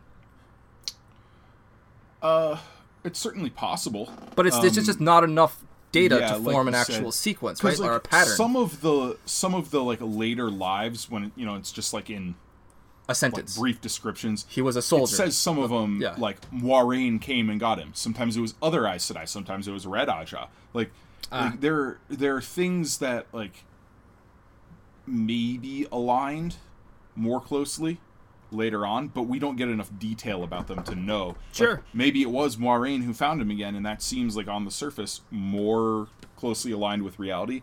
But maybe in that version of events, yeah, Moiraine found him, but Moiraine had never been there when Jatara Moroso had the foretelling and had no idea. She wasn't looking for him. She just stumbled her way into the Two Rivers or things like that. It could be. I kind of like that theory. So. No, the only thing I have left to discuss, actually not just discussion, I just wanted to reiterate something that you mentioned in part 1 of The Great Hunt. It might have actually been Eye of the World. I think, yes, it was Eye of the World part 1 I was listening to the proof of recently, and you mentioned in Eye of the World part 1 that you enjoyed Min's humor. And I found myself laughing along with Min's humor in this one as well. There was a point when she says they're going to go dance with the Dark One, right? I found that kind of cool, kind of cheeky. And then there was another moment when near the very, very end when she's kind of hauling an unconscious Rand al'Thor, and she's just kind of dragging him along, and she said something along the lines of, "Why couldn't I have had something simple, like being stranded with a dozen hungry Aielmen?" Yeah, something along those lines. I did find that she actually has this kind of staggering humor that I wasn't really picking up on before. Yeah, like I think it's part of the reason that a lot of people like Min so much is that she has a very down-to-earth, relatable kind of humor. Yeah. And I do like that about her. The things I don't like about Min are separated entirely from like her personality. And you had mentioned we'll be so to discussing speak. a lot of that later, yeah. Yeah. But yeah, that's everything that I have. Do you have any kind of last thoughts on The Great Hunt? God, it's hard to. I cannot think of a third scene that hasn't already been mentioned that I think worth noting. Loyal staying outside the setting should be mentioned. Oh, we were on our favorite scenes. I forgot about that. Yeah. No, I can't. I gotta say, I do love the climax of this with the end of the end when he actually sounds the horn and you get to see all the, see all the heroes for the first time. It's a great way Coming to down end. the fog Yeah, like the yeah, side yeah. of a mountain. That was cool. That was super cool. I should know that was great. See Brigitte for the first time. Yeah. I think. Yeah. The way she just nukes that ship as it's leaving the harbor. Yeah. Just like, bitch, what? Get good. It's pretty bad. It's super bad. GG easy. After what is essentially a fairly bleak book in a lot of spots, you kind of get this super encouraging scene that like the light's not completely doomed. Like they have a chance here. Like it's a bit of a hopefulness. Yeah. It's nice. Yeah, that's I think that's about all I can think of. Okay. So shall we move into the final draft then? Yes, let's move into the final draft. Canadian Rob, how about you kick us off? Canadian Rob kicking us off here with an American bourbon.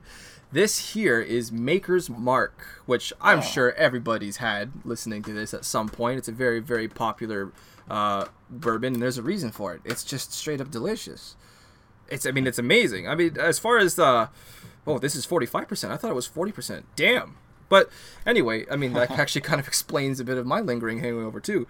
But no, Maker's Mark is something that I've been drinking ever since I listened to the Rooster Teeth podcast. They touted it on there once. I heard them mention it a few times, so I tried it out. Once I saw it here and I saw we could get it here, that big dollop of red wax on the top, I'm just like, ooh, that looks like a nice little bottle, but a very old-fashioned label. But as far as the flavor goes, very, very easy to go down, straight, even warm. I found this out the other day. I had left it outside and I was like, oh, I got a bit of warm Maker's here. I'm gonna give it a sip, and it actually goes down really well if it's warm. It's like it burns so well, but it's almost like a cinnamon burn. It's just, I don't know, it's a very, very good bourbon. I would absolutely recommend Maker's Mark, especially while listening to the Inking Out Loud podcast. Hey. Rob Winchell, what about you? I classed it up today. I brought Ooh. a 40 of Mickey's. Mickey's? What is Mickey's? Is that a beer? Yes, it's fine malt liquor. They cost about 40 cents, something like that. I don't know. Yeah. Holy my crap. gosh. Classing Yeah, it up. That's I'm like the a time I brought Bush I'm a onto the classy individual. podcast. Oh, Man, yeah. I today was rough. Like I know I smell terrible. I'm pretty sure I might hypothetically have came into this still tripping a little bit. Like it's fine. Like it's been That's all good. It's been a good day. As long as you can have a discussion, that's what we do this for, my man. Oh, man. Well, I anchored it. I had a thematically appropriate beer, and this is my ode to Ingtar and to Varen. Oh, I'm excited. So what I've been drinking today is it is an oak-aged ale with Brettanomyces from Deschutes Brewing Company in Oregon. And, it's pretty acidic, pretty sour, a lot of good oak notes in it, as you would expect. Not as fruity as as you might think, because it was brewed with cherries, but I don't get a ton of cherry in it. Has a little bit of that funky Brettanomyces, but again, like it's mostly just like a pretty straightforward sour ale. It's good though. It's pretty solid. Yeah. And I'm gonna just tell you the label here has a raven on it. A black raven. Of course, that's the only kind of raven. Never mind. And Forget I it's said called that. The Dissident. A blue raven. Dissident. Oh. The Dissident. That is on Dissident. theme. I like So it. this is Sticking my with the Dark theme of Friend Ingtar beer. and Varen, right? Yeah. I wish I had the beer I had last podcast. That was way more on theme with the That's how I feel every time I'm not drinking Yeah. Glenfiddich. Oh, I wish I had that scotch that I had on 3 episodes now. I think I've had that one for. Yeah, you've had Glenfiddich on a couple Oh, of times. I love it. I will tell you, I already have my beer for part 1 of The Dragon, Dragon Reborn, and really? it's awesome. Oh, It's perfect. nice. So, yeah. I'm stoked now. Yeah. But yeah, I think that pretty much wraps up our discussion for The Great Hunt, Book 2 of The Wheel of Time. Awesome book. This has been episode 30. 30 of the Inking Out episodes. Loud Not counting podcast. Patreon exclusives, of course. But yeah. And next up, we'll go going straight into The Dragon Reborn. We're going to read chapters 1 through 29. So the final chapter we'll read is called. Oh dang it! I just forgot what the chapter name is. It's like a Trap to Spring, I believe. Yeah. But you told me at the top of the episode. I forget too. Yeah, it's just about half the book. We will have a pretty special guest on for that one. So yeah, we definitely stay I'm tuned. not special. Fine. Hey, he said pretty special. You're regular special. You I were guess. very I'm special. regular special. You were very special. Oh, shucks. Sexy Rob. So yeah, as Rob mentioned, take a look at our Patreon. Consider supporting us. Our Patreon support is going straight toward paying our sound engineer and our artist. So we really support that. They support that. We are not gonna let people behind the scenes go unpaid. We're big believers in paying people for their work, and the Patreon Especially helps us with do these that. 2-hour episodes that we've been doing lately. I mean, with time. Yeah. We're really putting a burden on Pat with the sound editing. Love you, Pat. So please consider supporting us on Patreon. And as always, I'm your host, Drew McCaffrey. With me is my co-host, Rob Santos. Yes. And our very special guest, Our Rob very Winchell. specialist guest. I love you too. And we'll catch you next time. Bye, everybody.